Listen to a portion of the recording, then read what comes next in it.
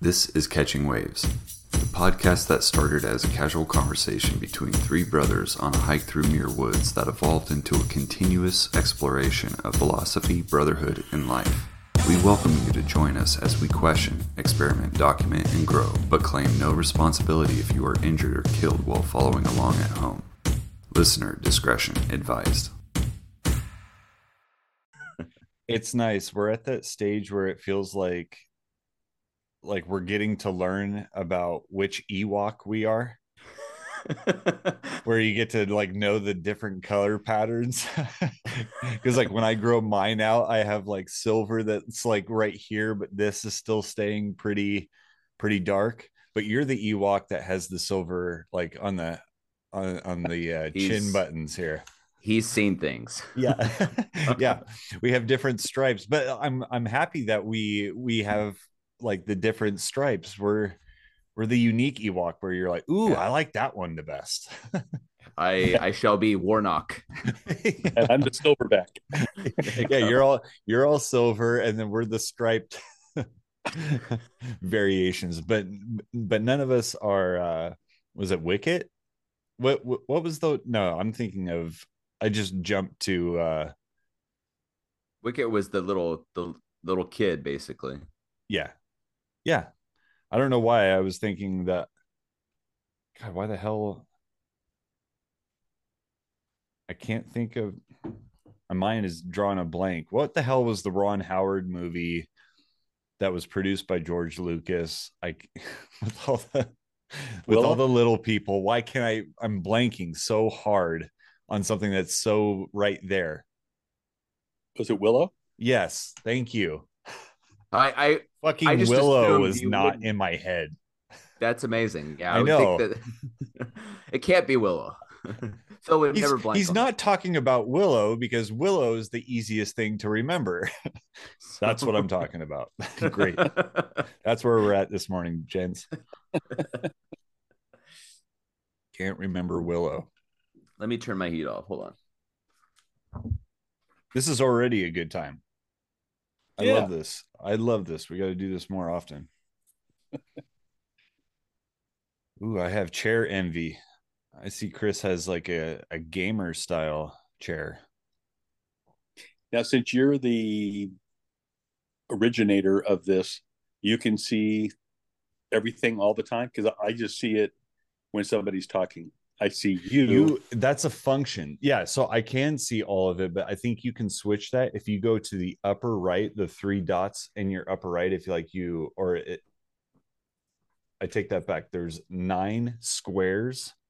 It's like a little grid if you hover over your screen, and there's a little button that says view, and there's 9 squares. So if you click on that, you can change the arrangement of how you're getting all of this. I'm going to send a message over to Nate just to see if he got the link or where he's at. Yeah, I saw three dots, and now I've got all three of you guys. I mean, both you guys. And it's staying. Yeah. Awesome. Yeah, I like that view. I don't know why they do the jump between. And for my purposes, I'm like, I don't need Tetris going on while we're talking. I'm going to be making any kind of edits. Oh, sweet. Yes. Yes. This guy just got done punching the bag and he's ready. Morning. Good morning. Morning. All right, Look. Dad. Rings in the background. All right. This is your venue. This is your moment. Well, it was a while ago, but I think just to start the conversation off, it was a couple months ago, and we get like a Costco magazine once a month. Do you guys get that at all? Yeah. Yeah, I think so. Okay. So there was like I was turning about halfway through it, and all of a sudden I'm going, "This is weird," and it was like the main article, and then there was like a two advertisements. That's for you, Chris. Oh, I love it. No, that's the right way to say it. That's for all of us. That reminds me of 12 Monkeys.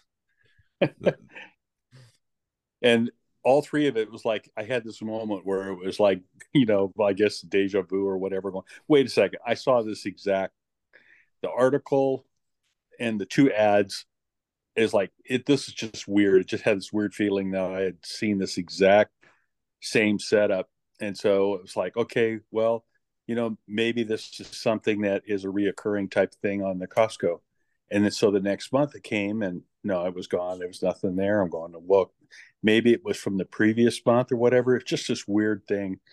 And then it was like, okay, so that passed. And I think I've told you guys before, as far as I've had reoccurring dreams, most of them are, sorry, Chris, but they're of work and of where I'm in this type of thing. And it's like, and I take up at different spots and different takes of it, but it's always weird that I'm always able to come back to it. And it was like this whole, like, I had this one time where I was dreaming and it was like deja vu, but I was in this lucid moment where it was like deja vu of a deja vu type of thing. It's like, no, I remember doing this before. I remember having this dream while I'm in the dream. Mm-hmm. And so then what happened is, I don't know, it was maybe 3 or 4 weeks ago where I had this thing where I was all of a sudden, just before I woke up, I was dreaming of, Nate will appreciate this, of Jimmy Garoppolo and him going down. And then he went, all of a sudden, he was like, okay, well, I'm off right now. I can't play. So I'll do a commercial. And it was for this cologne called Mixed Emotions. I honestly, I don't think I have ever seen this before. And so when I woke up, I remember, okay, I'm going to search for this just in case. And there's a cologne called Mixed Emotions. And it was like the picture, and that's why I sent it on that text message to you guys. That was almost exactly what I saw. And it was just weird that, it came up like that. And it was all because I really did have kind of mixed emotions as far as him being a 49ers quarterback.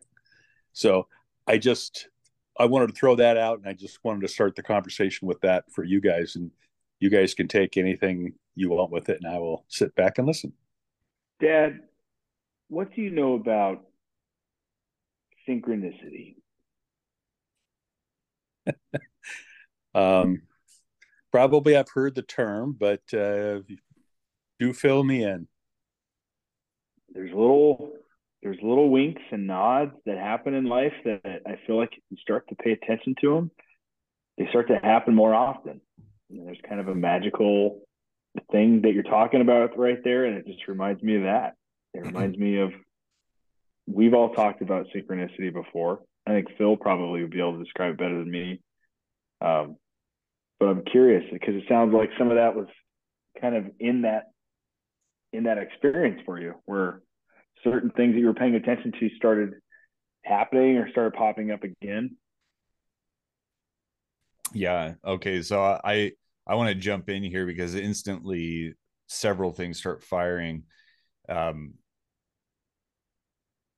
don't know if you may have seen something before you went to bed, and maybe it was the last thing and it was mixed emotions. And you're not aware of it, but then your subconscious grabs it.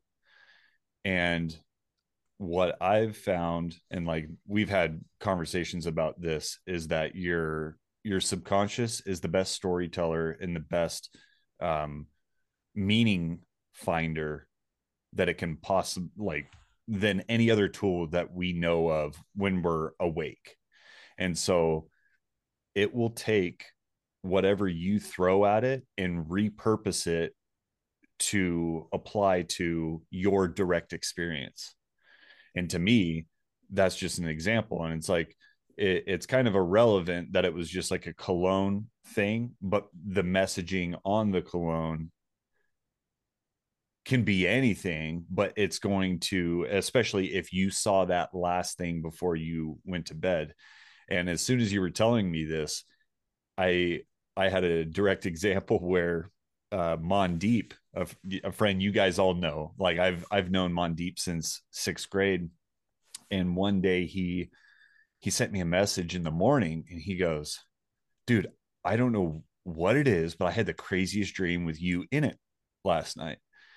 And it was weird because I'm listening to this, and like we've studied this stuff for a long time. We've had, like, I personally have had tons of dream experiences and sleepwalking, so I've been very fascinated in like, well, what are the chain of events that lead to whatever it was that I was having when I was dreaming. And he sends me this message. I'm like, oh, that's no coincidence. And it makes perfect sense to me why Mondeep had a dream with me in it, because I knew, like, from social media, I had posted something the previous night and Mondeep had liked it. And so in the morning, he's like, dude, I had the craziest, I don't know why. And I'm like, well, I do know why. It was the last thing that you did before you went to bed. And it's like, we know this kind of on a subconscious level, and then like on a light conscious level, that like it's what we tell our kids before they go to bed, right? Like, don't think about this. It's like the line that comes to mind every single time is Dan Aykroyd's line in The Great Outdoors. He's like, no more thinking about bears, and he's putting his kids to bed because they had that crazy experience. He's like, I know this is gonna fuck up my night if you try to go to sleep and you're thinking about bears. And of course, he's the worst dad ever. So he's like telling them, don't think about this. And like, that's the whole point of his character in that, is that like John Candy is the perfect dad. You know, he handles all these situations. He's being challenged left and right, and yet he's still handling. He's like, why do Dan Aykroyd's character's name was Roman, and I can't remember John Candy. What was John Candy's character's name?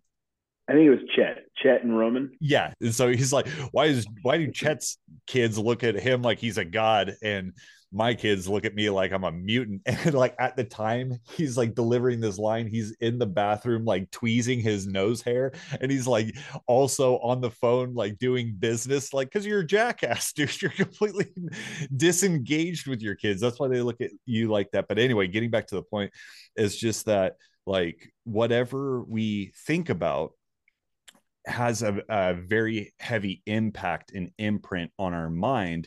And so what the subconscious is doing in sleep, it's trying to learn whatever we threw at it. And so like, you know, we've listened to like Joe Rogan podcasts and stuff lately, and like Chris, Nate, and I, we nerd out about this stuff. But there's a Stanford researcher and like leading sleep psychologist, Matthew Walker, and he talks about that, where he was like, his example was somebody learning to play the piano. It's a great example because like somebody will be learning it, and it's like, it's painful to listen to somebody learning something, because you can literally hear how their brain is chunking. That's the process. It's called chunking information. So like when you learn something initially, that information is like chunked because it's like, it's too much as a whole. So you have to break it down into sections. So it'll be like, and it's like, that's the end of that chunk. And then, and that's the mind saying like, this is all the information we can get right now, so we're going to focus in on that. But then in sleep, it takes that information and it smooths it out. And they said that it's like, I want to say it was like 30 to 35% faster in that learning process, and it runs the cycle. So it's like, it doesn't just end with your physical practice. Your mind and how you're visualizing that is very powerful, and it's most powerful at night. So like if you're learning something, if you think about it, or if you actually physically do it right before bed, it will take that and amplify it and run it all the way throughout the night. This is why you have like stressful dreams the night before your first day of work or learning anything new. And you're thinking about it. And then you're like, oh, I had the worst work dream last night. Yeah, because that's what you were focused on before you went to bed. But all that to say, like, getting back, that's what came to mind for me when you brought that up. I'm like, I guarantee you're probably like on your phone, like, so surfing social media, probably stuff with Niners, and then an ad came up and you didn't get it on a conscious level, but then you went to bed, and that was an easy layup of like, yeah, you definitely have mixed emotions about this player on the Niners, and then you wake up and you're like, what was that? So I know that was kind of like ranty, but it's like it's all stuff that's like I'm very fascinated with. So that's kind of what jumped to mind for me. I've I've heard somebody say this one time, and it made a certain amount of sense, as much as it could, that like in our waking life, it's probably it's we have less meaning and more coherence for our kind of our logical, like, I forget which side of the brain it is, but basically the rational mind. We've got, it's analogous to this practicing. Um, like I said, it's, you have the most coherence and the least amount of consolidated, concise meaning. But in dreams, we have a lot less coherence, maybe none, Mm-hmm. and a whole lot more meaning. And so you could probably, I mean, you've woken up and said, what the hell does that mean? Because it's your other side of your brain wanting to lay it out in some kind of logical sentence. But it's gonna, that whatever that sentence is, whatever that logical thought process is, it's not really, it's gonna be the surface level. It's symbols. What does all that stuff mean? And it's your brain serving that layup in sleep that's like mixed emotions. You're only going to come out of that dream saying, what the hell was that? You're going to have a question, but you're also going to have that feeling like there's some other agency saying this is important. That's, I love that. I don't know what it is, but I love having that kind of recognition of importance. That's the one thing I've always felt. And I don't always have that in dreams. I've been kind of playing with things that I'll have, I want to have more dreams like that where there's a significance. And I think there's certain things that you can do to make sleep better and more healthy, to get better at learning, to get better at having, which I think is, you're going to end up having more moments like that of recognizing something like that. Whether that's synchronous or just better sleep or better learning in sleep. I think there's something to it. Okay, so starting with you, Chris, and then also going with you guys, Nate and Dad. You said that you were kind of like experimenting. Are you doing that actively right now, um, where you're like kind of toying around? And like, I'm gonna open up the question a little bit just so like, because I want to hear Nate and Dad as well, is like, do you guys remember any time that you were actively like going into sleep where you were kind of like, I want to test this out, like any kind of lucid dreaming or anything like that? I've had less experience go like deliberately trying to elicit some kind of lucid dream. Um, I've I've just been more kind of on a path right now of understanding what would make me not lucid or less lucid than normal. I mean, I think when people talk about lucid dreams, it's more like they want to have a really fun experience at the helm of the driver's seat while they're asleep. Mm-hmm. And I have very little. There's maybe that's the logical conclusion of taking that to you know, bringing up whatever I'm kind of dabbling into some higher level. Um, but I notice certain things that provide less lucidity, going to sleep with a nightcap, something in my system, like I mean, definitely kills it. Yeah, And it's over. yeah, and I not only do I feel less restful, my day is worse. It takes more to get going, and it's kind of an unraveling thing. It makes it worse. I need more caffeine, and it's it just feels like for whatever amount of benefit a cocktail would be, or you know, or a gummy or something like that, it just screws me up. Whereas if I How come about out of meth? How does that? meth doesn't seem to help at all either. But no, I mean, I've woken up. I think the last time I had a really, it's probably the last thing I'd want to try to be seriously trying to figure out. But I remember waking up from a night's sleep, and I thought I completely unraveled the never ending story, its significance in all directions. And I was a little too confident, because you wake up and then your rational mind's online and you're like, oh, I should stop talking.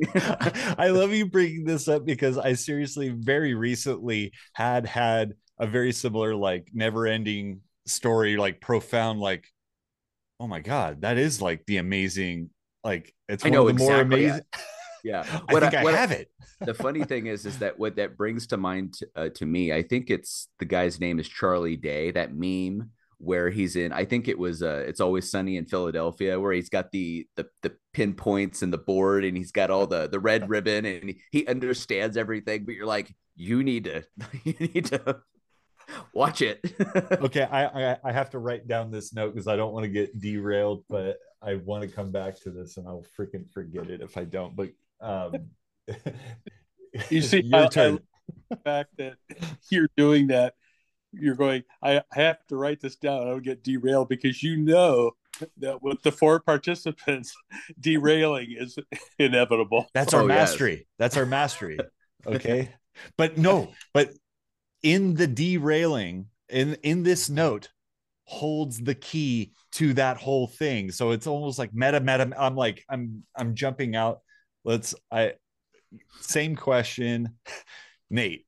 Like, do you remember a time where, like, you were actively experimenting with, like, dream state and, like, really trying to have a little bit more control, or maybe in Chris's, like, be aware of less control of that situation? Yeah, I definitely have. I was reading about it a while back. It's been a couple of years, but I think you and I briefly did talk about it. There's an herb, or there's some supplement that you can take before bed that's supposed to help that. And I picked it up. I gave it a try a few times. I think that my dreams did become more vibrant, and I did some other things with it, like fasting from like any like sugar before bed or alcohol, anything like that, to really help out with it. And I did notice that they were more vibrant, but I wouldn't say that I ever got to a place where I. So you say vibrant. Are you saying vibrant in terms of color or clarity of, like, what the information was? Both. Okay. Yeah. I feel like my recall of it was better, and my presence within it wasn't kind of that smoke and mirrors thing. It was a lot more formed than normal. You know how you could be in a dream and you're talking to somebody and you're like, yeah, I was talking to Phil. But wait a minute, but I said that to Chris. When did your face swap? That weird kind of slippery. And the person just knows. Yeah, no, I'm Chris now. I've always been Chris. And you're like, you son of a bitch. Yeah. Charlie Chaplin, I swear. But then you also have a dream where it's a very specific moment, a very specific scene. And even if it's short, it's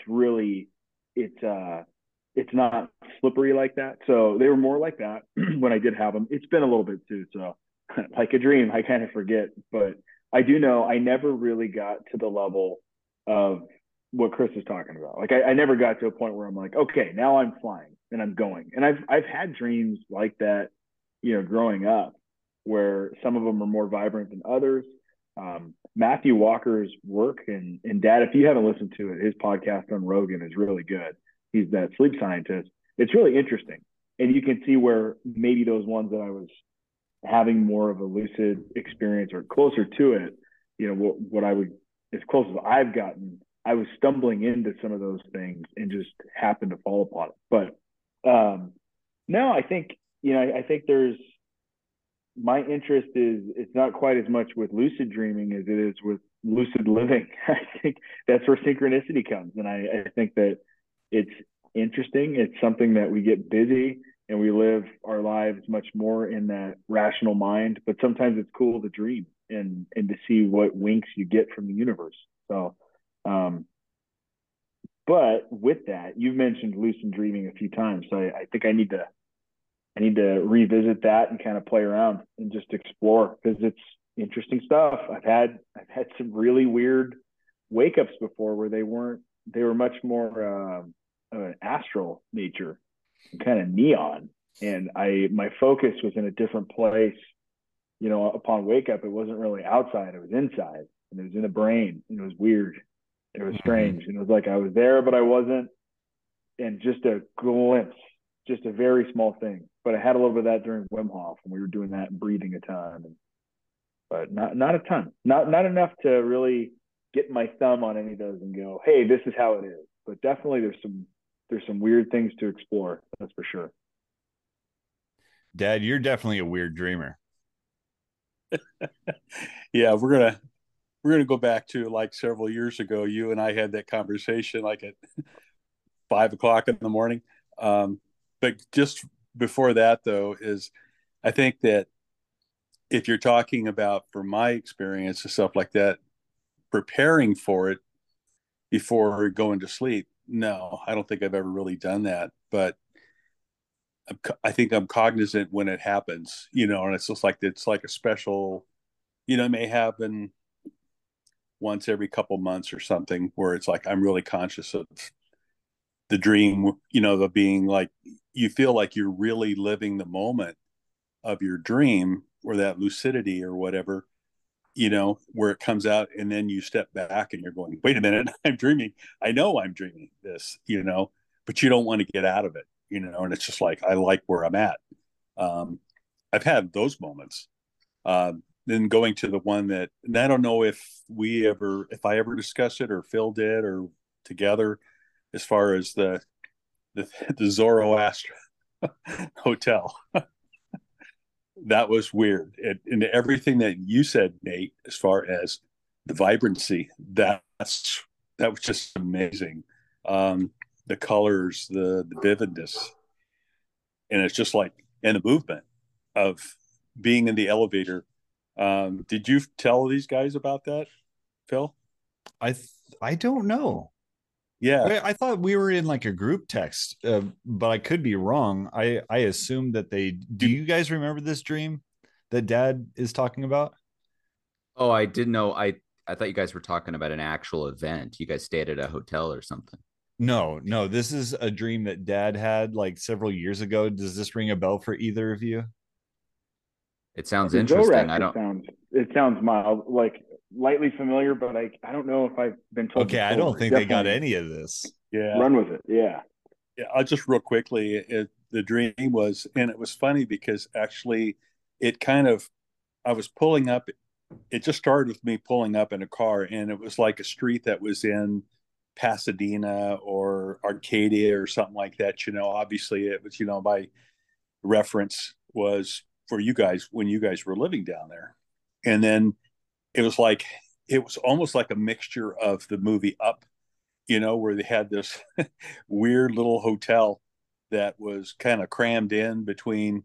It actually wasn't really crammed in. It was actually this little hotel that was really old and kind of decrepit, falling apart, but they had these big office buildings and stuff all around it, and had the shady trees. So these trees are like 40, 50 years old, and it was just a beautiful street.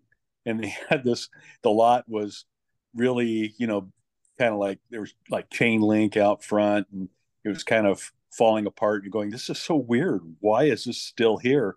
And then so I had to go check it out, and then it kind of jumps to where I'm in the lobby and stuff, and there's a Middle Eastern guy that's running it, and it's called the Zoroaster Hotel. And so it's like, I want to get checked in or whatever. I want to see this place. And he goes, oh, you want to see this? And I go, yeah, I'd like to see it. Or you want to see this? I think this guy wants to show you a little more than the hotel. And just because it's been a while, but from what I remember, it's like, okay, so I go into the elevator, and the elevator starts going into, it's kind of dark, and every time it opens up, it's like, it's almost like you open up into this void, and it's dark, and then you step into the void, and all of a sudden you start experience this whole another world, and each one's a little bit different. You get a little bit scared, so you jump right back into the elevator and you go back up.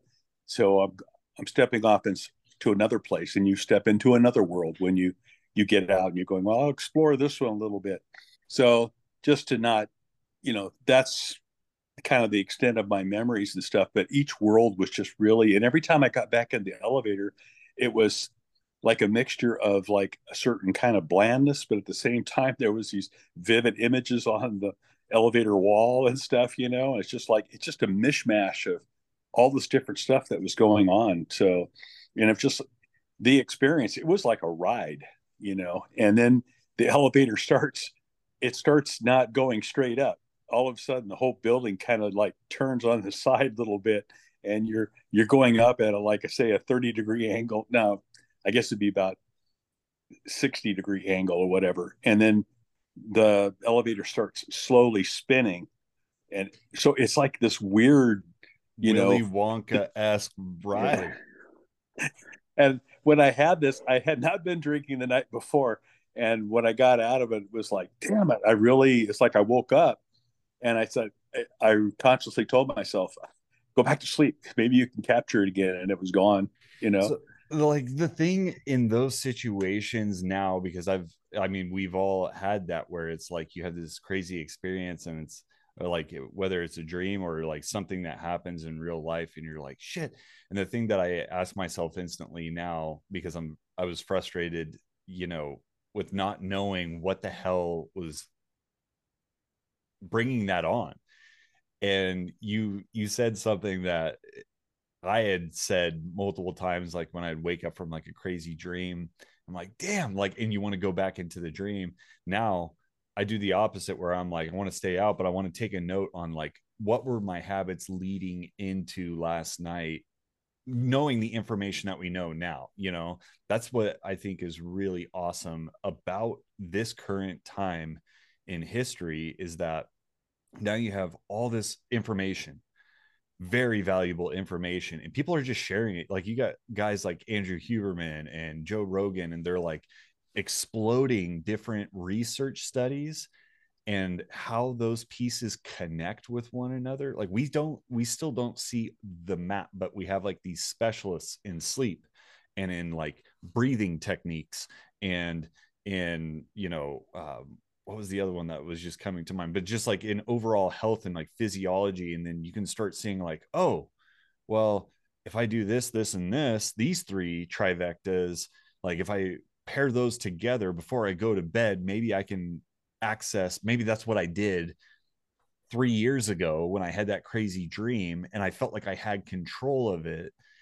And it's cool to hear like other people's experiences. And you're like, there are so many like synchronicities and different commonalities that people are reaching. And you're like, this isn't weird. It's not woo woo. If like a huge population of people have experienced this and they're reporting back their experience, you're like, yep, exactly like that. I'm not weird. This is a phenomenon that happens. And this is what, and like you get little bits and pieces of their story. You can tie that all together and re-up. But like at the end of the day, are you doing it for novelty, or are you doing it to like try to improve your outlook, or like what is the purpose of that? But there are really powerful tools that we can like do. Like most recently, a few weeks ago, I saw something where Huberman, he had an episode, and who I'm talking about is Andrew Huberman. He's a so researcher. I don't know what his he's like a PhD psychologist from neuroscientist from Stanford. Okay. And so all of his content is really fascinating stuff. It's like groundbreaking. He's very intelligent, and all of his studies are backed with a ton of research and actual experience. But he had posts, and he's strong and handsome, so I trust him. Yes, exactly. That's an element of his appeal. That is. Yeah. but he truly, like how he delivers information, I think he's like AI, because there are no ums and it's just raw information. And you're right, Nate, he's got appeal.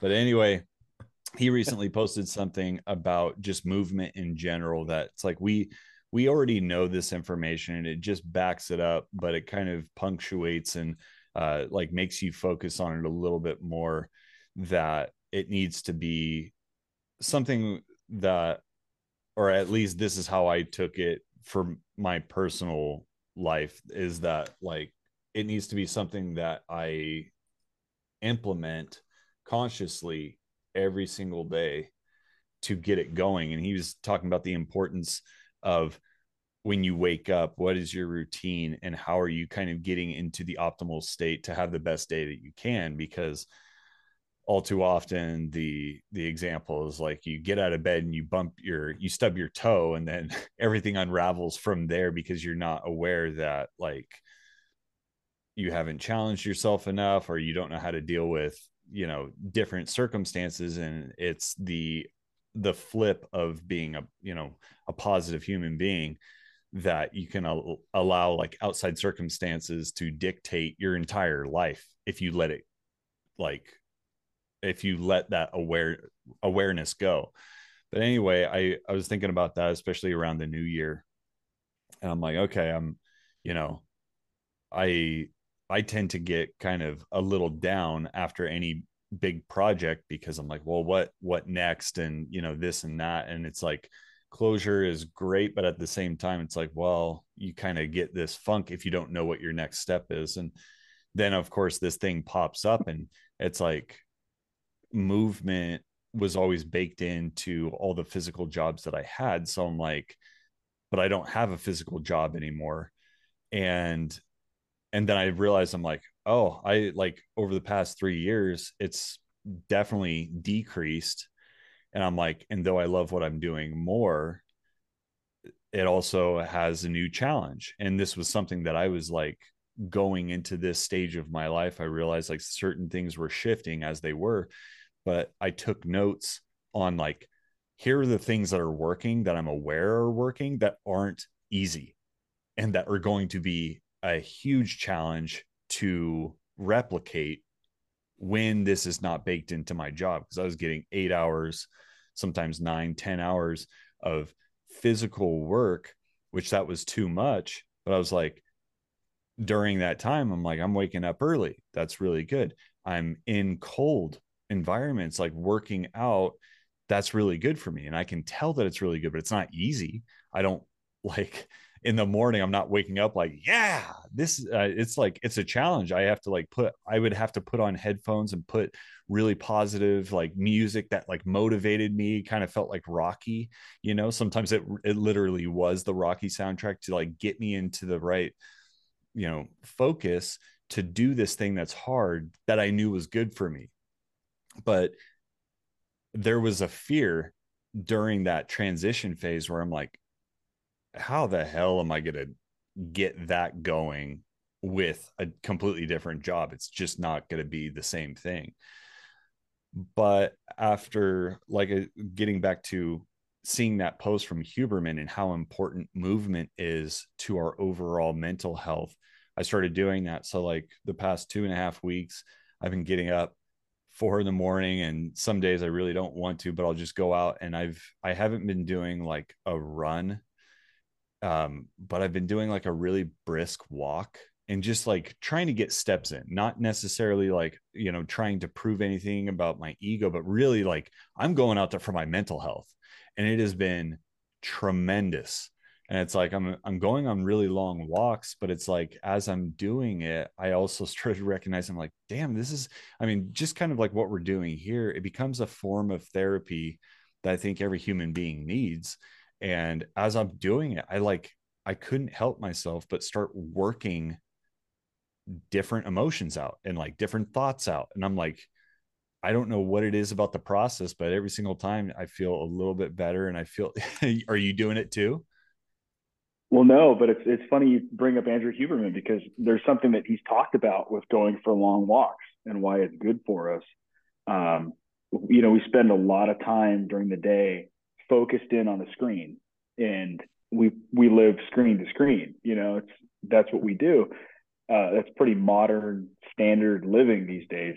So we spend a lot of time really focused in on something, whether it's your work screen, a computer, when you're leisurely looking at your phone, TV. All of it is really focused and near-sighted looking.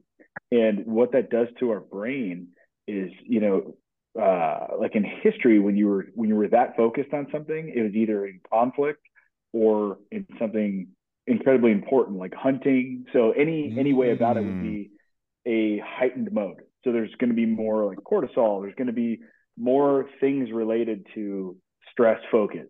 And when we do that for a long time, even if it's subtle, it's turning off some of the auxiliary modes that are really important as far as being creative or even just kind of long-term storage, dealing with things correctly, sorting it away, slowly working on your problems. So he's saying that, and I'm probably not, I know I'm not explaining this nearly as good as him, so it's worth looking into still, but this is what I gleaned from him. And he's saying by going on long walks, what happens is we're no longer focusing in on something. So our eyes naturally go to the horizon or somewhere very distant where it's not important what we're looking at, and they'll tend to look back and forth. And just by doing that, it's creating a little hemisphere sync in our brains. It's been proven that kids, if they get up and they cross parts of their body, that it helps activate more of a neutral kind of balanced thought process. So by doing that, you're just naturally sending signals to your body to relax. Wow. So you'll be more balanced. Okay. So I'm sorry. We've known the power of going for a good long walk. That's for a long time, and that's certainly nothing new, but to look at that as something that's necessary is really smart. And you see certain cultures, they'll do it. They'll go after every meal to help for digestion. Any way that you're going about it, it's going to help. Like there's a lot that it helps. It's one of those kind of keystone practices. Yeah. But yeah, he had a good post about it. So I need to watch that again and adopt that into more of my daily living. We've been doing it, with Hank. We'll throw him on our chest and go for a nice walk, but maybe making it a little more regimented would be good for everybody. Yeah, I like the thing that popped up to mind when I saw the post from Huberman, and it just like triggered because it was such an intense moment in my life where I like most things in my life, I'm discovering why currently, but unless there's an intense experience with it, I don't remember. And this intense experience was when I was out at Full Sail and literally had a nervous breakdown.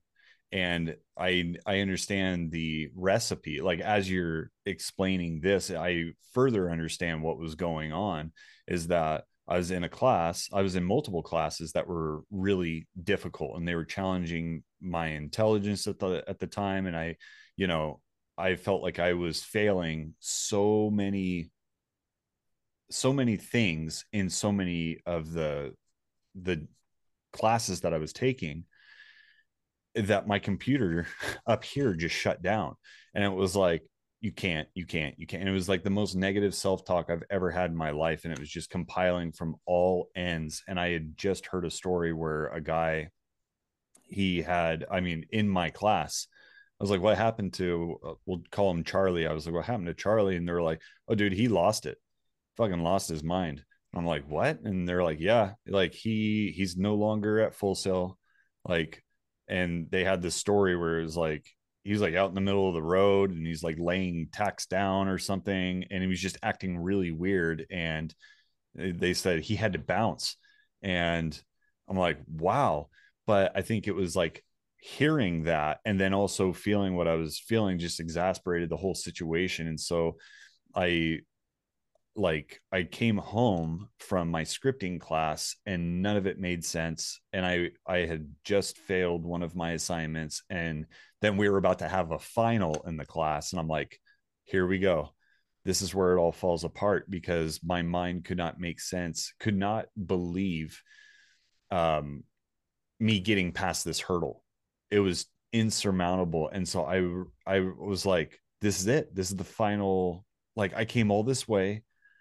I believed in myself. Other people believed in me. And it was all this pressure that was just like mounting up.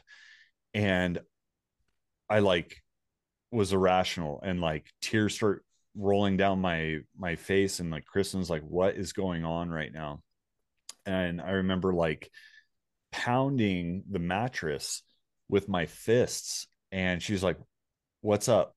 And I was like, I can't. And I couldn't even articulate what was going on. It was just like the computer literally was breaking down. She goes, do something that calms you down. Like, and I had been working on this pen and ink drawing of Cool Hand Luke, and it was fairly big, and it was on my art table. And she's like, oh yeah, like maybe work on that. And I was so far past the point of like that was so far away from where I was at mentally, that exasperated it. And I was like, that's not going to work. And I knew it wouldn't work. And I got angry at her for even suggesting it. And she goes, okay, I don't know what you need to do right now. And I was like, I'm getting the fuck out of here. And I literally like was walking away, not like, oh, I need to go take a walk. I was like, peace. I'm fucking done. I might kill myself right now. Like I had built all of it up to that point, and I was like, and I just like left. I stormed out of our apartment. David Bannard. Yeah, I was like, I am out of here. And I literally was like, I don't think I ran, but like I was walking super quick, and we were at Whisper Lake Lane. So there's that big lake in the middle of the apartment complex. And I like quickly did a lap around that, which it's not like a small man-made lake. It was pretty big. And so I think it's probably like a quarter mile or something. And I went around it, and I just remember thinking like, well, that feels better. I'm still going to kill myself, but the world is still coming to an end. But you know what? I don't know what it is about this walk. I really like this walk. And I remember looking up at the moon, and I'm like, and the stupidest thought at the time, because I was still irrational, I'm like, I'd like to live there. It seems far simpler there. Like my problems would be very exact if I lived up there. Down here it's too complicated. It's just there's trees and there's houses and shit. I just want to live where it's like plain and simple. Like I'm freezing to death, you know. And then I made another lap, and then by like the third lap that I made around that lake, I was like, I feel 100% better. I feel better than I felt when I was like super excited about everything that was going right just like 2 months ago. And then that really got my wheels turning for the first time of like, shit, long walks are they're no joke, man. Like they are magical in their powers. And it was funny because after I had that tool, of course I didn't do it. I haven't done it preemptively ever until just 2 weeks ago, which is stupid. It's like we find these things, we find the power in them, and then we instantly forget, which is another point I want to talk to you guys about again and like, again. Yeah. Again and again. And so like I had to use the walk because I reached another nervous breakdown. Probably, I think it was like 5 months, 6 months later. I was like, here we go again. The world's crushing it. And I was like, walk. And I knew in that moment that was my recipe. So I walked out in the middle of a class. I remember I came back into the class like 30 minutes later. I was like, where the fuck? Who just bounces? Like you just like threw your headphones down and like walked out, and then you came back smiling. And I'm like, yeah, I was ready to end it all again.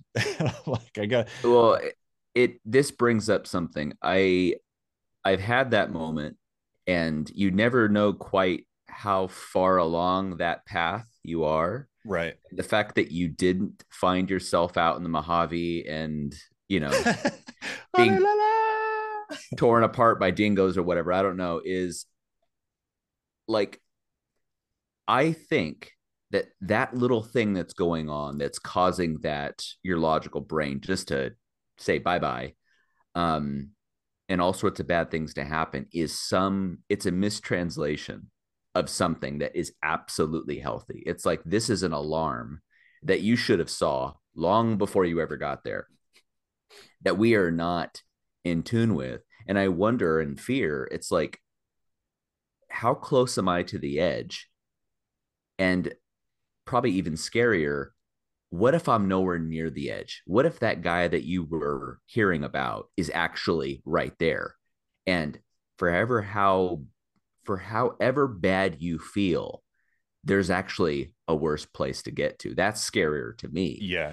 But it's also like, I've seen myself suddenly have a moment like you had, and you're like, wow, this is it. But then also I come back from it. Okay, every day at 9 a.m., this is what we're doing. You try to regiment this other way of being. And I find myself on the edge again, because now I'm trying to strictly adhere to this schedule. But it's probably better to kind of step back and just start to be more aware. Maybe you'll hear the alarm before it ever gets to that point. I've had those moments and then either couldn't function or end up having a terrible day. I have a good night's sleep and I wake up and go, oh yeah, that wasn't a problem. The crazy guy that couldn't step away from the computer, the screen, the keyboard, could no longer do anything correctly or productively, but he couldn't step away. It took one night's sleep. It took, a Wim Hof session. It took a walk around the block or whatever, like some sort of therapeutic thing to get back to the right state. But I think you kind of need those bouts of kind of getting closer to the edge, and then having a therapeutic moment, an educational moment, on your own path before you get better with it. And you're never done. I remember having so many moments of thinking, this is it. I'm there. I'm the creative, and that'll never happen again, or I'm enlightened, or what. It's like, I no longer say that because I'm so superstitious. Just like, nope. Better now. You don't listen to those stupid voices in your head. You're like, oh, that's the other guy. Well, the thing, it was posted, Tom Hanks said it, but it's not like Tom Hanks invented it, but it was a great little video that made me remember it. Is this too shall pass. It's like, you think you're a genius, everything's going great, you're the star of Big, you've done Splash, this too shall pass. He's like, that was the where he was in a round table with Robert De Niro and some other guys, and they were all, it's funny, not funny, but I mean, is the mutual respect in that group, the way they were, it's like you just see Robert De Niro kind of looking at Tom Hanks, just going, yep, he gets it. Mm-hmm. That was cool. Yeah. What was the piece? Because I forget what Robert had said, because he said something that was good, and I was like, ooh, that was a huge blind spot of mine. But it's always great. Like, I mean, it doesn't matter that these guys have like made movies. It really doesn't. At the end of the day, it's like anybody could have said that.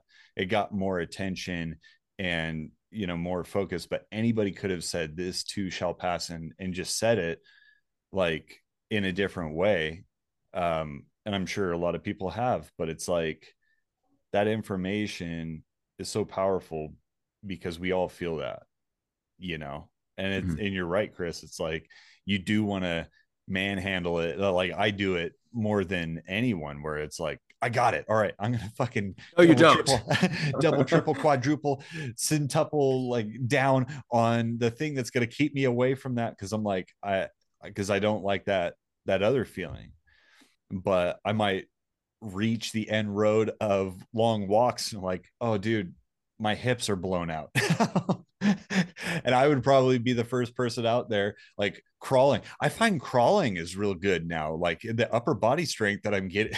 You guys would be like, Jesus, stop. But like, Goggins, I wonder what's going on there. Yeah, but that's also like what I've come to realize about that about like those addictive tendencies is that you learn. And I think the thing, this is, and like after reading his book, I think it might be the case for him as well, is that maybe there was a lot of like inner questioning of his own intelligence early on in life. That's kind of what was going on with me. I'm really starting to find is that I didn't feel smart because information wasn't sticking.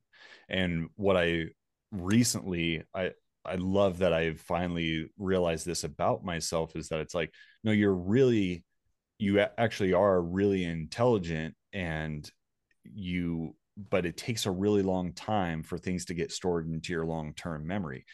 That being said, once things get stored in my long-term memory, and I see this in you guys as well, like we're a family of elephants that like information is stored and we can access that very rapidly on a level that I'm yet to find other people outside of like Quentin Tarantino and like different like high level creators and storytellers that have that same ability. I'm like, it's because they can remember information. Joe Rogan talks about that. He's like, I'm not a smart guy. And everyone starts laughing because they know that it's just not true. He's really intelligent.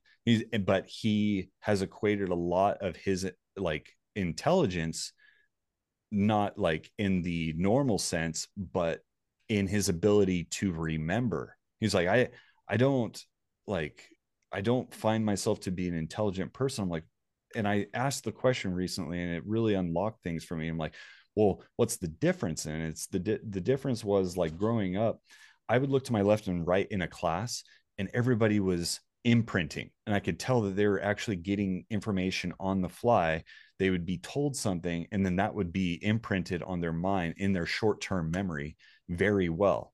Now, whether or not they were locking that information for a long time, I'm starting to see they weren't, that they were like able to access that information for a short amount of time, but they're more like a goldfish in the fact that they're like, I can take a test and I can pass that test right now or in the next couple of weeks.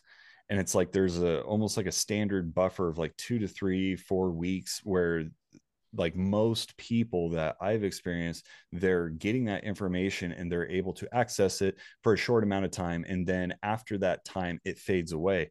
I'm the exact opposite, where I like the short term stuff. I'm like, shit, I'm not getting it. And I'll be in like, people will be delivering information. And I'm like, I am so bored right now with the information, with your delivery of the information. You're not bringing any kind of enthusiasm or passion, so I cannot, my brain is saying this is irrelevant. So they're literally talking and I'm like, there is no information going in my head right now, I cannot do it. And so like recently, I mean within 3-4 years after we did the GTD thing, and David Allen's like, take notes, in his announcer voice. And there was something about, although the information was stale and he's got like that classic voice, I knew that the information he was saying was something I absolutely needed. So I listened to it on repeat for like 4 or 5 times, that long ass book.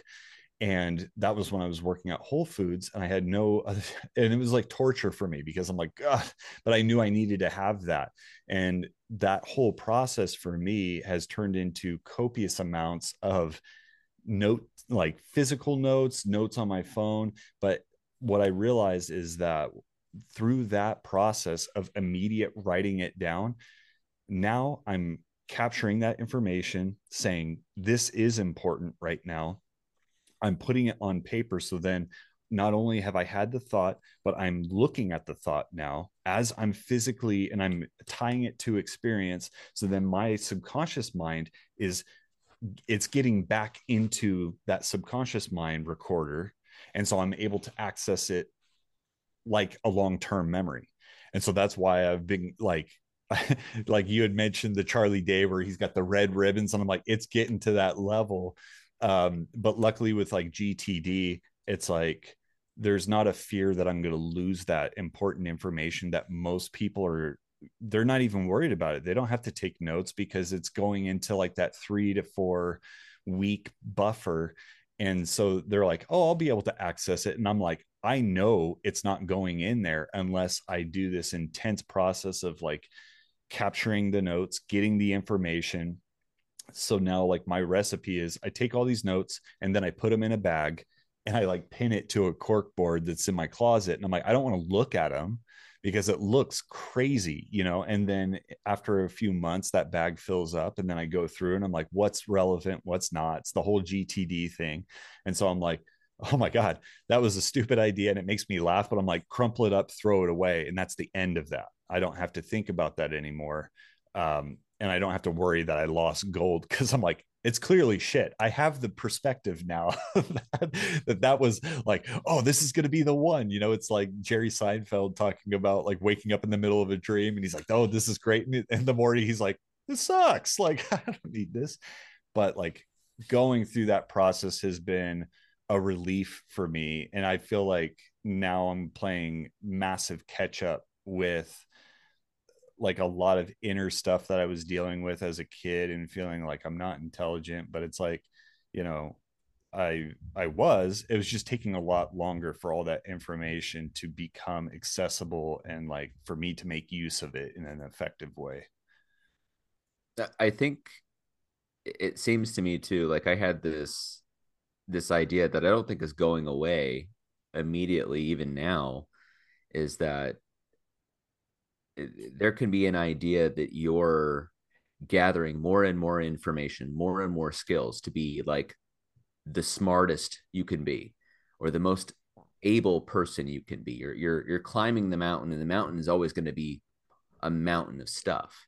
Whereas it might be a chipping away at crap too, like not taking it that seriously. You're not going to put that much effort and focus on note taking if you realize a lot of it's going to be, you can take a look at it in a month or a week or whatever, or at the end of the day and go, nope, nope, nope. You're a little bit lighter with it in your focus, you know, and it's like, you're not demanding that this rational idea of, you know, this rational mind is going to accumulate all this ability. Whereas you realize there is such a thing as synchronicity. You realize that there is something to taking your breaks, taking more of a creative aspect, or going to sleep and allowing whatever is going to help you. You know, to me, that's more like understanding the mind's, and I'm using the word mind as generally and holistically as I can. It's like maybe the rational mind doesn't understand the full resources at your disposal. Mm-hmm. And I think when you kind of let go, these other things can help you out. And I love it when it's like having those moments of not really feeling like I did that.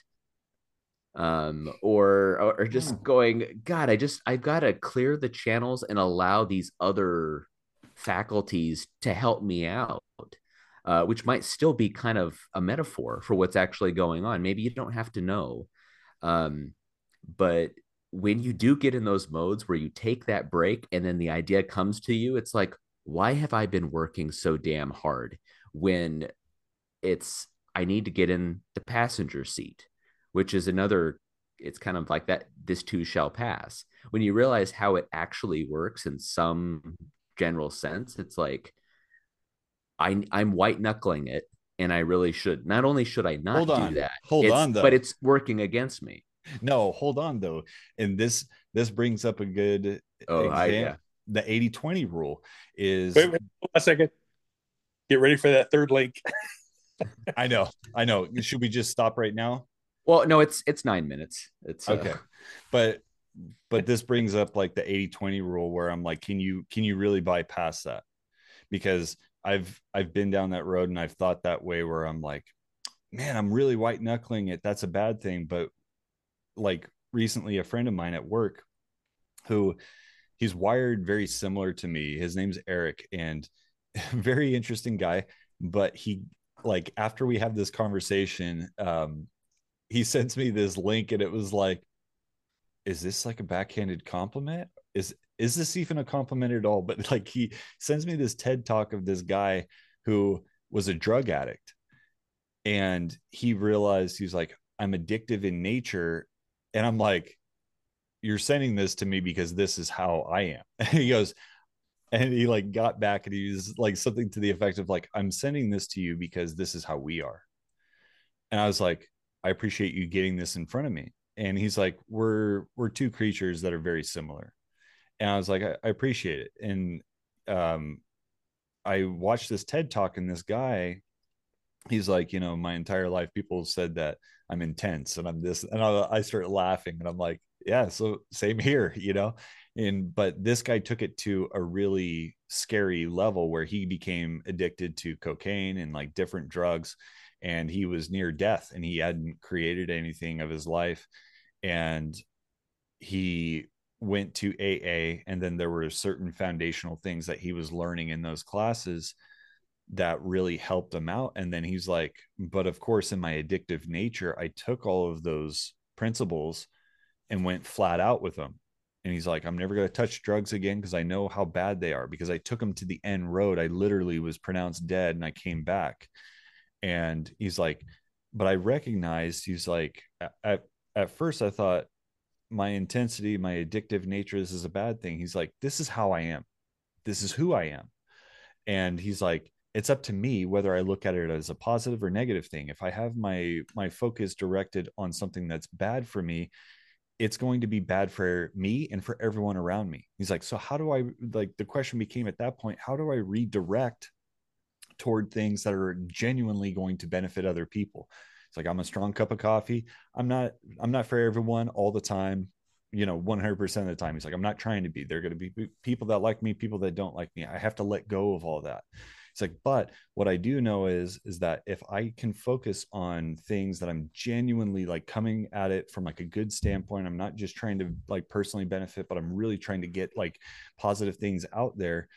He's like, I know from experience now. He's like, I own a business. He's like, I'm not trying to brag. I'm just trying to give you the information so you can, assess whether you're like me. And however, he's like, but it's worth millions of dollars. He's like, soon it's going to be worth billions of dollars. It's like, that's not the important part. He's like, the important part is that I'm channeling all this stuff in a way that I know from fact and experience and like direct contact that these things are helping people.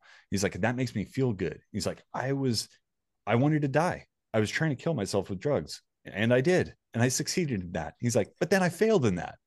He's like, and that asked me, that raised the question, why did I fail at that? Because I was really good at it. He's like, I should be dead.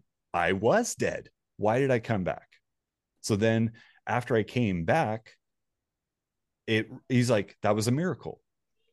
No doubt about it. It was a miracle. And I start flashing to like Danny, who we worked with. Danny was pronounced dead for 7 minutes, came back, and he goes, why? And now look at Danny. Danny's like a fucking pastor. He was rapping before, and he's like on his journey as we knew him, but now he's like a pastor in like a church. It was like, what the fuck is happening? But it's like you see pictures online, he's got like a tie. I'm just like, this isn't him, but it is him. It's just him directing all of that intensity and in like energy instead of like anger toward himself. And he doesn't have this. He's like directing it in a positive way where he's being appreciative of what he did have and how can he genuinely help other people in an honest way. And it's like, it's crazy, it's crazy to see that. But like that like video that I saw, it was a great mirror and reflection of like myself. I'm like, okay, yeah, like just learning more about your experience and really not like beating yourself up for maybe some of the things, like how you operate, and not trying to be like anybody else, but really genuinely connecting with like, this is the information I know about how I operate, how this vessel that I'm in, operates, and trying to grow and expand in that direction as much as you possibly can, and not comparing to anything else. Yeah. I think that's like, well, I think I definitely feel this with me, where I feel like I don't have time to take a lifetime to learn how I operate, because it sounds like there's this like fear that comes up that I'll be really good at being me and being a good human being, an able human being in the world by the time I'm 85. I don't want that. I wanted it when I was 10 so I could, live how many decades like that. I want the Lamborghinis. And but the takeaway, I think, is just trying to do more to be more aware of how it works all the time. You were talking about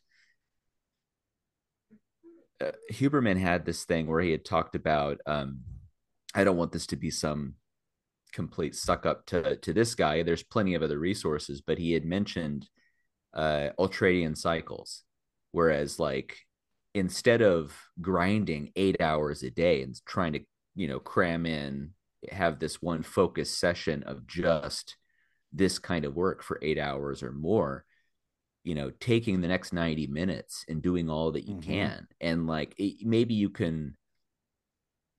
limit yourself to 90 minutes so you don't feel like it's not an insurmountable thing. It's not a whole long time. You don't need the cocaine if it's only 90 minutes.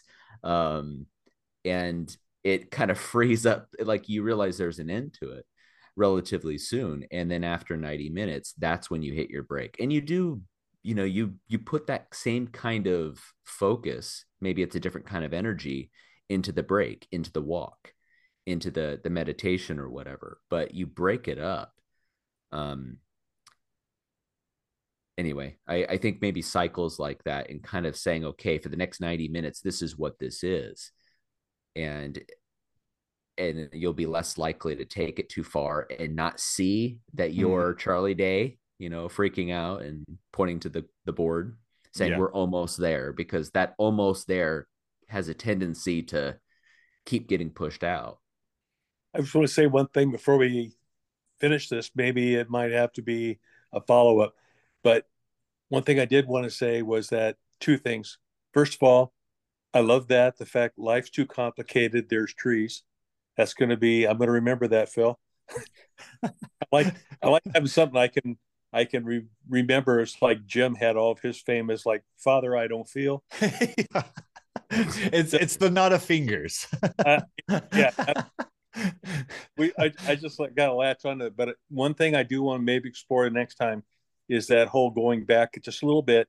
And I don't think it's a flight or fight or flight. I think it's different levels that you're going through as far as your fight, and how much fight that you're doing, that you're fighting yourself, not the other person. Oh, yeah, always. And how far you have to get away from it and for how long. So I don't think it's, or I think it's and. So that's just what I got out of it. So yeah. That's awesome. And I don't think we're done. You signed up, Dad. We're about quarter way through now. So on this next one, take a dump, get another coffee. I'm good. You're locked in. Commercial break. We'll be right back. We're not fucking around here.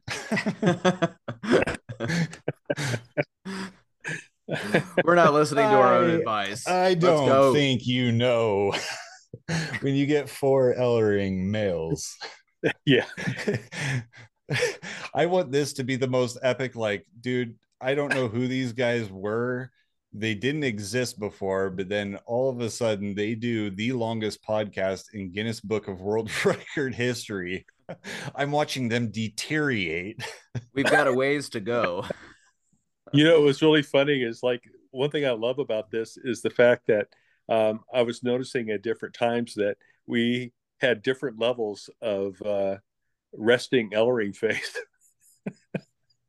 It was great. Nate, you were at the far extreme. You definitely had the one where, oh, don't.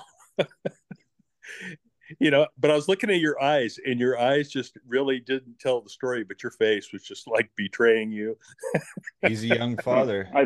I've been vomited on twice in the past 24 hours. The kid's he's got a fever. I was up at 2:30. Oh, yeah. if we do need to cut it, let us Yeah. know. We No, just I'm need fine. I'm good. we just needed a quick wrap. That's all. Oh, we're good.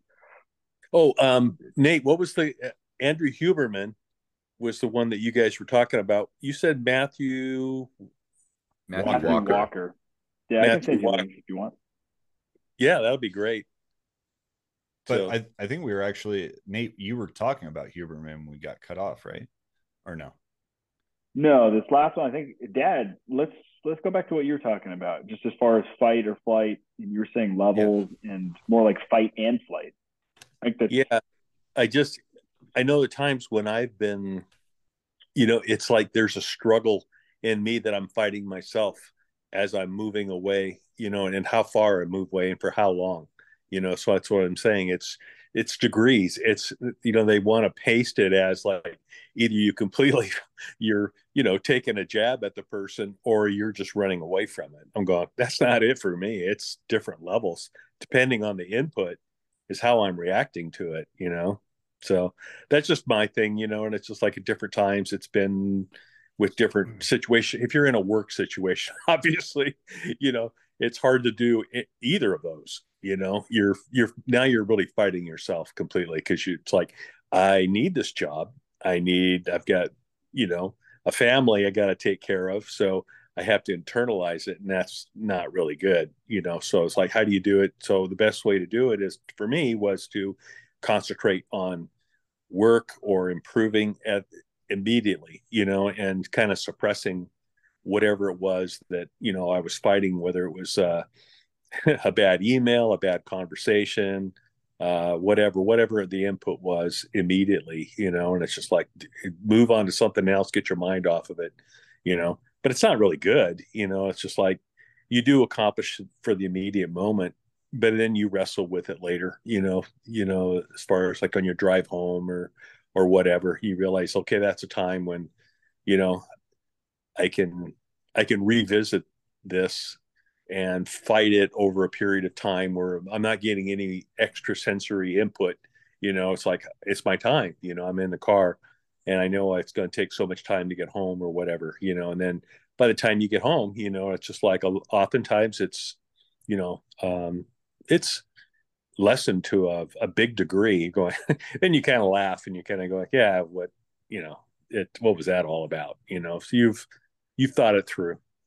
That's just what I wanted to talk about. So like the thing Yeah. that I like about that is like you're talking about, this, whatever the obstacle is, the challenge at work, it's popping up. Hold on one sec. I'm getting Zoom notifications that the other recording is done. But I like one of the people that were on Joe Rogan, Steven Kotler, he was talking about flow. And I like, as I was watching this interview, like Nate and I, we've experienced this in the bar. And then, you've seen this, but it's like when you're in that state and there's varying different like levels of flow.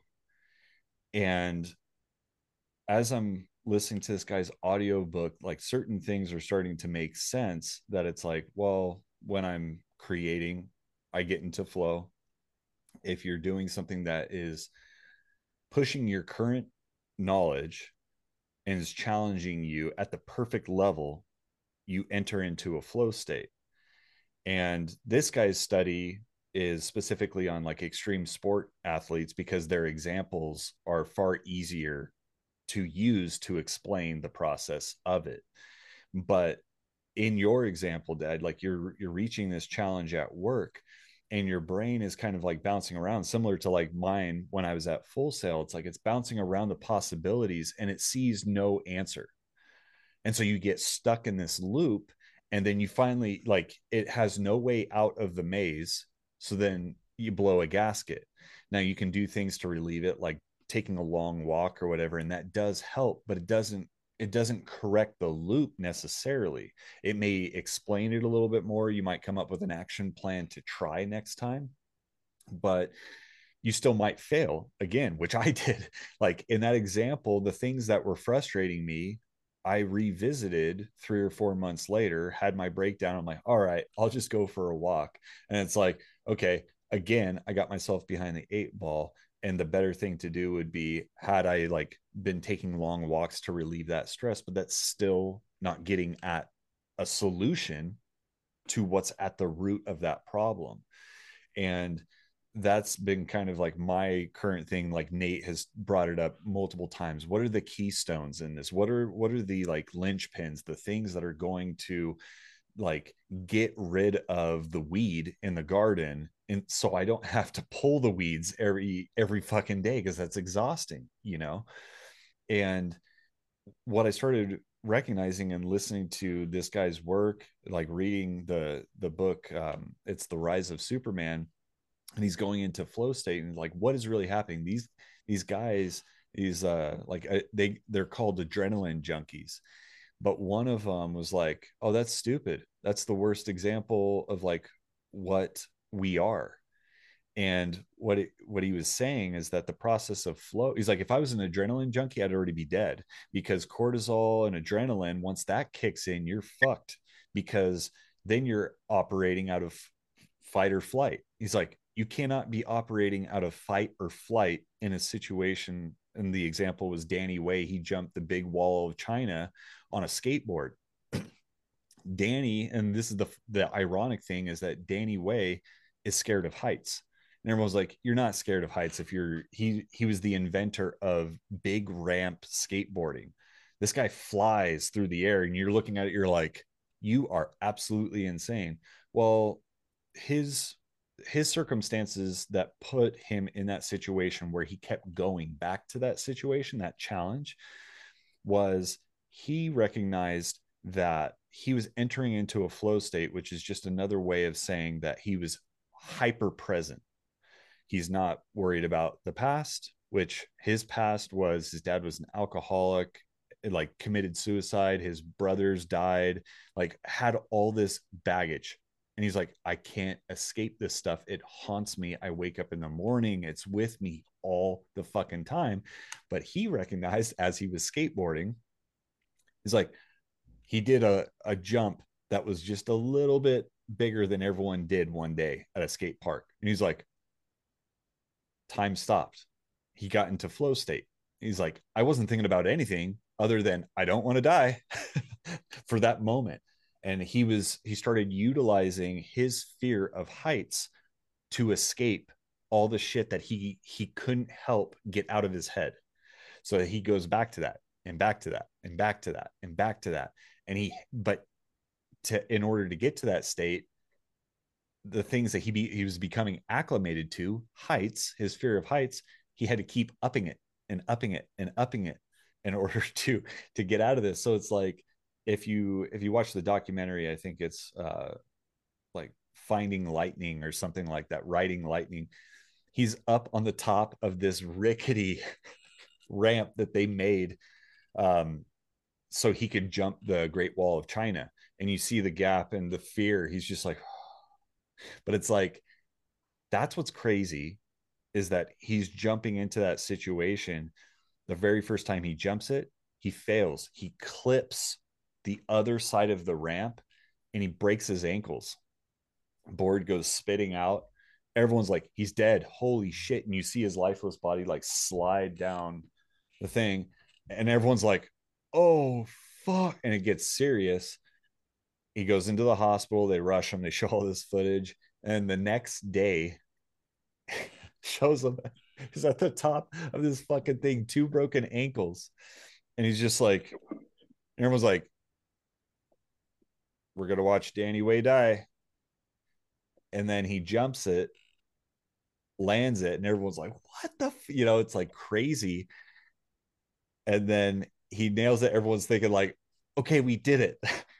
Stop. And then he starts climbing up the ladder. They're like, what are you doing? And then he busts, I think it was like a 360 or a 540 or something over it and lands it. And it's like, but the thing is he's accessing, and he's the real enjoyment of that. It's like, that's an extreme example. We don't want to be like having to go there in order to find clarity or happiness or anything. But the truth is that that's where we all can go if we learn what are the things that we enjoy doing, and then constantly just progressing them a little bit. Because like I think, like, you hear the story over and over again, we've all been guilty of it, is that you think that it's the Lamborghini. I don't want to spend my life like mastering this thing because I want the Lamborghini now. Well, it's like, it's not about the Lamborghini. It's about that day to day. Where am I at? It's accountability and realization of like, this is where I'm at today with the things that I love doing. But the problem is that like, and I've been there so many times, like, you don't know what that next step is. And so you're like, well, and stupidly and subconsciously, not consciously, you're thinking, well, I've reached the end. I have mastered this and now I'm bored. And it's like, dude, there is so much that you have not mined for gold in this area that you enjoy doing. So just continue to go back to that stuff, and the rewards keep mounting up. But it's not about like the like material rewards. It's truly about like just progressing in a way that you feel like this is good for me. And then it's awesome when you see that reflected out, that it's like good for other people as well. That's like, that's the best feeling ever, that you keep connecting. If you're connecting with that, you're not like in a situation where you're risking your life in order to do it. Like that's the best, man. You win every single day that you work on that stuff. And it really is like entering in and growing in that direction that feels most fulfilling for me. What's up, bud?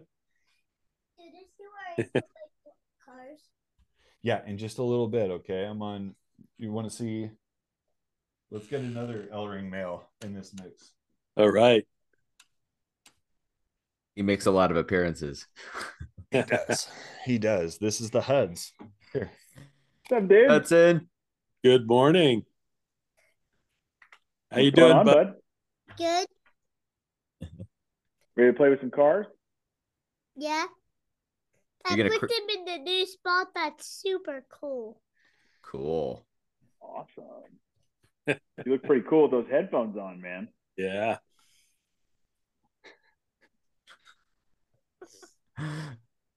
We're looking forward to the day where we'll have a 3 conversation.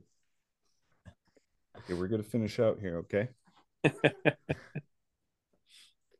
No, it's okay.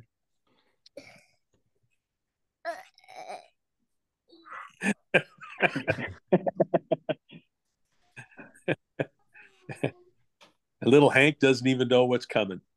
He's Yep. just, We Chris and I, we recently signed up for Love and Logic. Ooh, that's a fun one. We quote that still. We did that years ago. Did you guys like it? We did. It's I don't want to make fun of it. It's funny because I found out that Camille did it too, and I only found this out like a year ago. But she made fun of it by something she said. I'm like, wait a minute, you did Love and Logic. I know. So yes, it's, you got to do it. There's a lot of humor in it, and it's funny because we had some moments of kind of we did it on nights where our in-laws were watching the kids, and we were in there, and we kind of had our own little detached awareness of what we normally, all our mistakes, so it was kind of like I don't know, it's right up your alley, but it's not going to be without its humor. Sometimes you're like, yeah, you're full of shit, like this doesn't work, but it's all what is Love and Logic? Hold on. Yeah. It's like a parenting class, and I think like the first day it's like these guys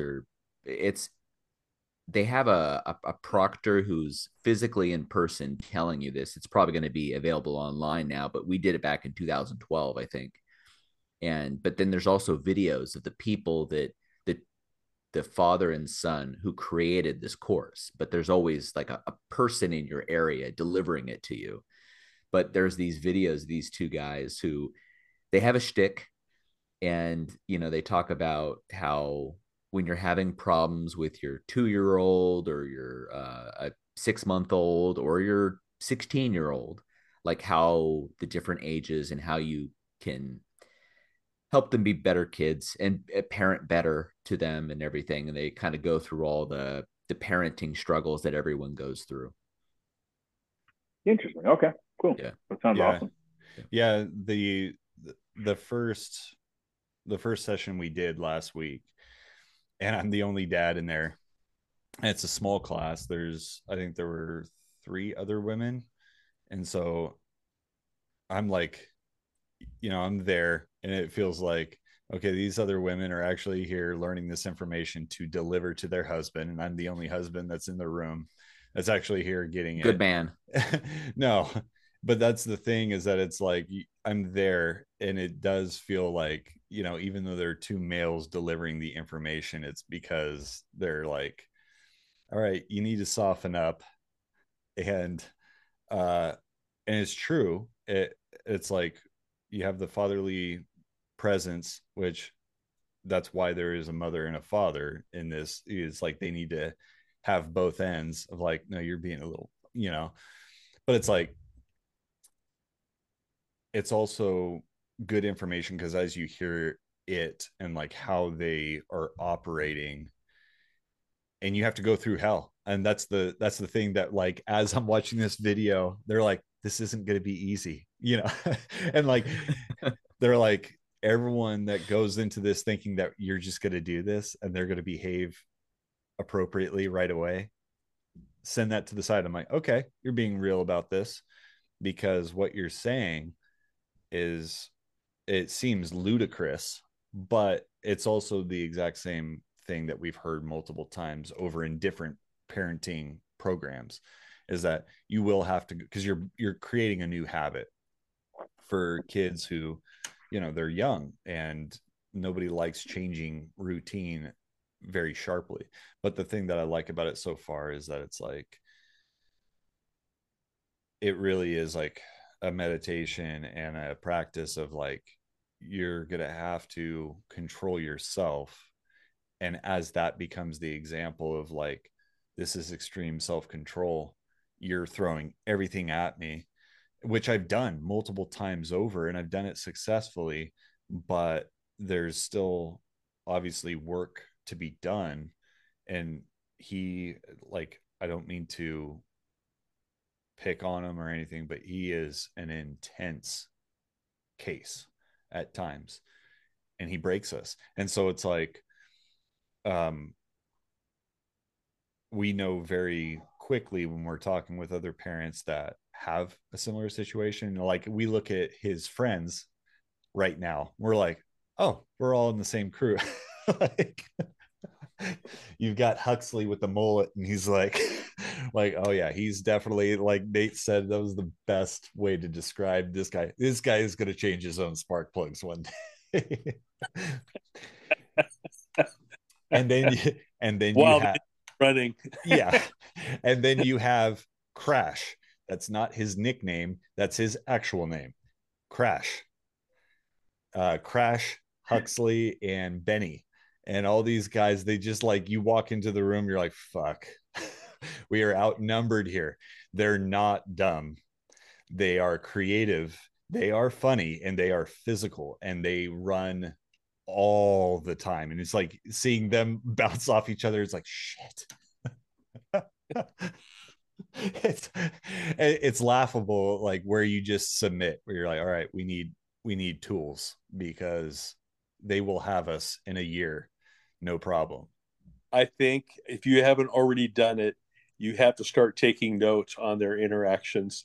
As far as, I think you've got a budding screenplay about to write. Dude, itself. I seriously, I'm not exaggerating. I walked in, and because like, you have to scan like a code before you walk into the classroom, and the door's closed.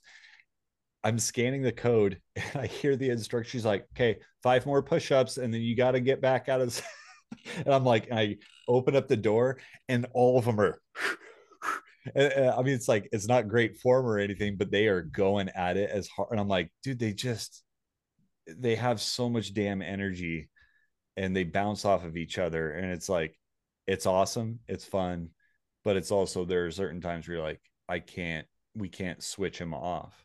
So the love and logic thing, um it is giving us hope right now, where it's like, yeah, we're gonna have to go through their, like, certain things, um that we're gonna have to kind of like wean him off of. And I stupidly only recently realized, like, I can't be Jungle Jim dad, like, very much at all anymore.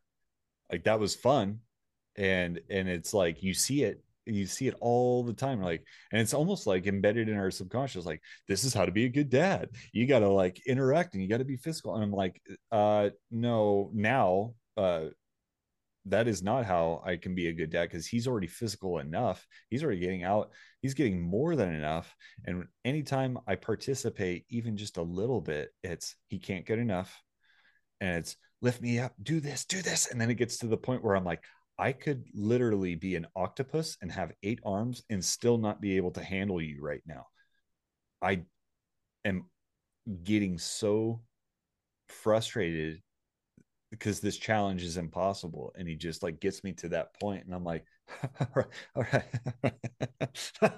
Okay. And he's like, more, and like he gets like this aggressive like clench, like, I need more, I need more. And I'm like, this is my addictive nature times a million in a little kid. I deserve this. This is my challenge. How do I like calm down in this situation? I used to joke that I wanted to take them up to Home Depot and put them in the paint shaker while I sit down and just have a, just read quietly and just have them shake, because they needed more stimulation. Whereas I being who I am, or even at just my phase of life, need a deprivation tank. Like the exact opposite. Yeah. They would hate to be in that, where I need rest, at least in that way, and they need more stimulation. I don't want that stimulation. I can't take it. Yeah. Have you Sometimes thought it's about frightening. not allowing him to have that second cup of coffee?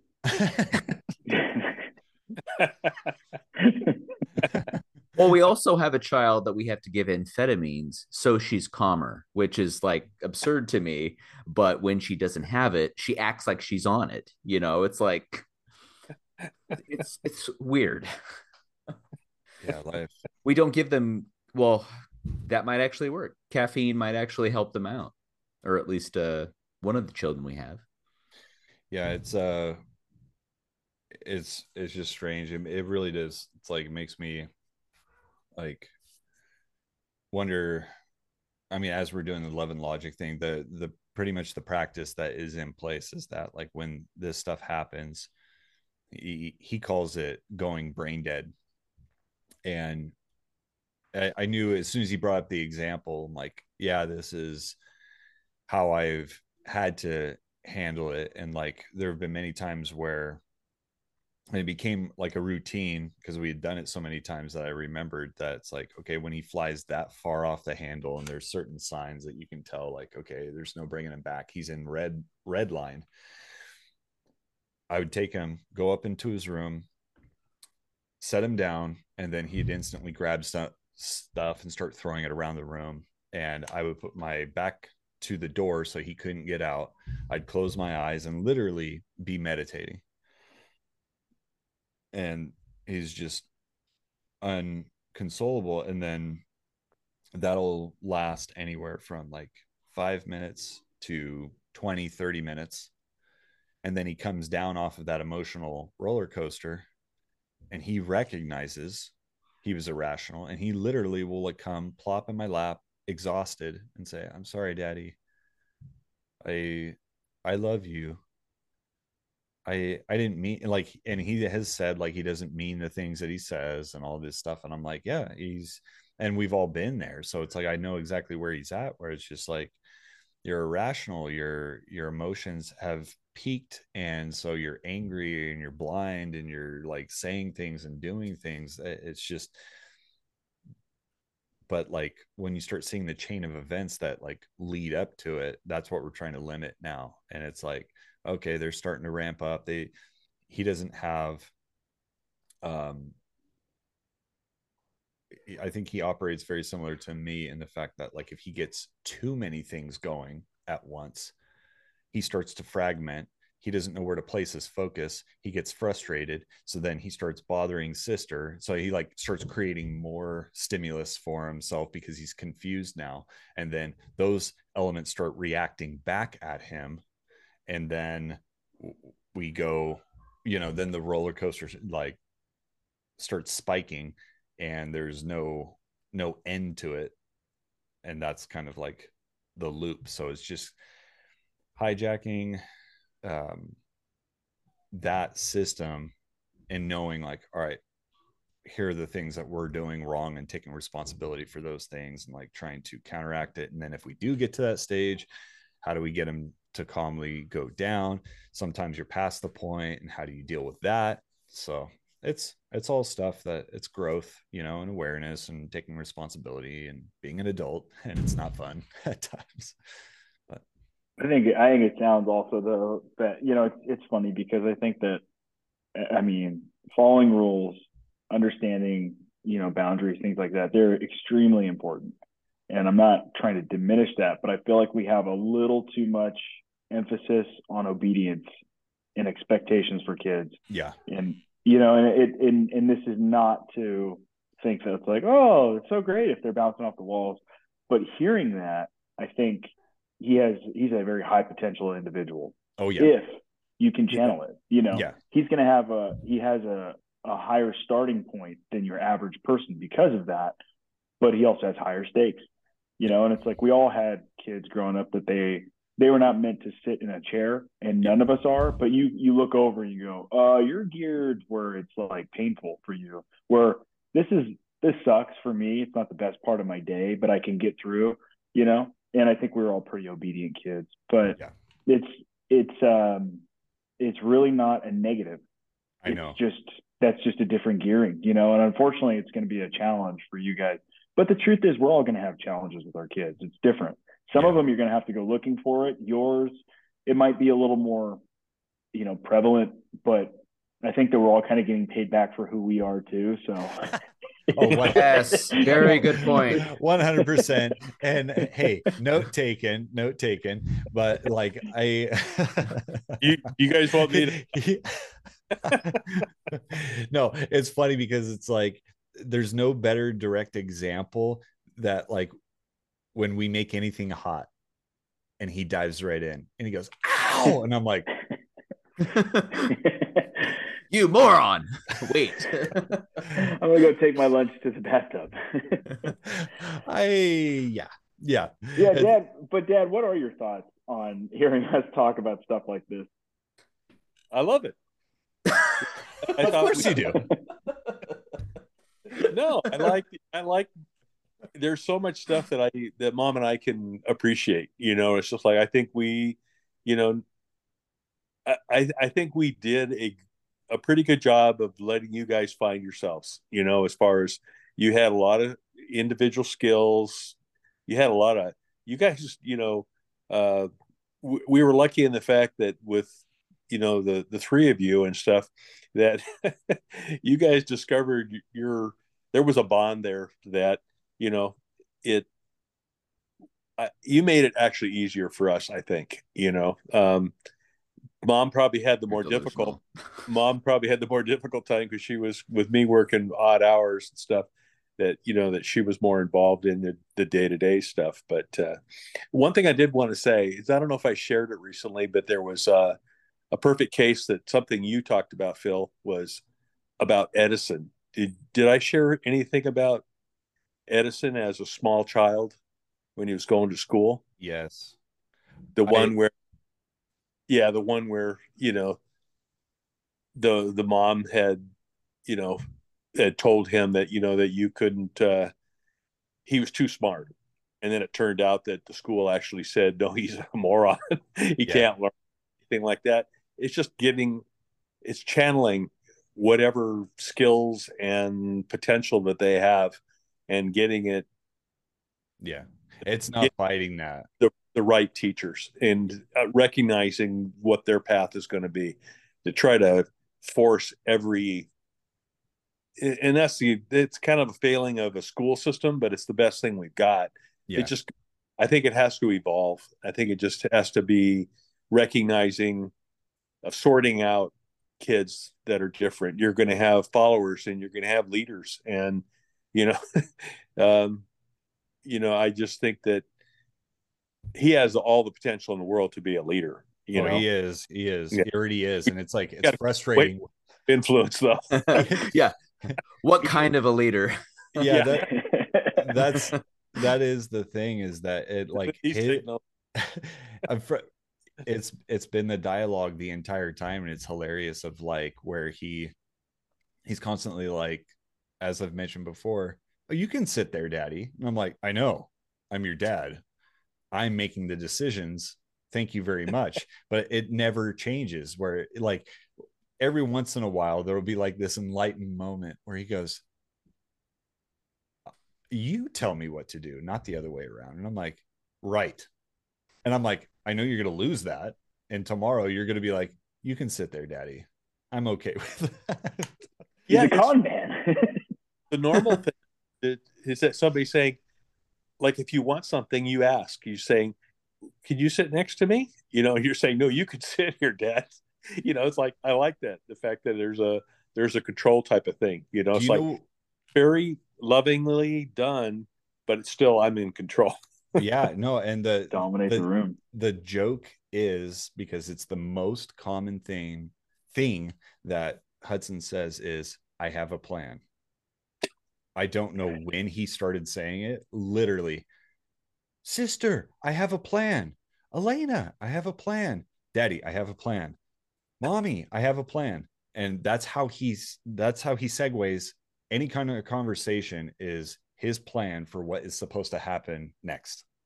And so it's been like, okay, obviously control is a big thing for kids, but it's like, after just watching the Fabelmans, where Spielberg was the same way as a little kid. He started working on movies because he didn't have control of all the other elements around him. And so that really narrowed his focus on like, I can control this. And he's the same way, where he's constantly building, creating things.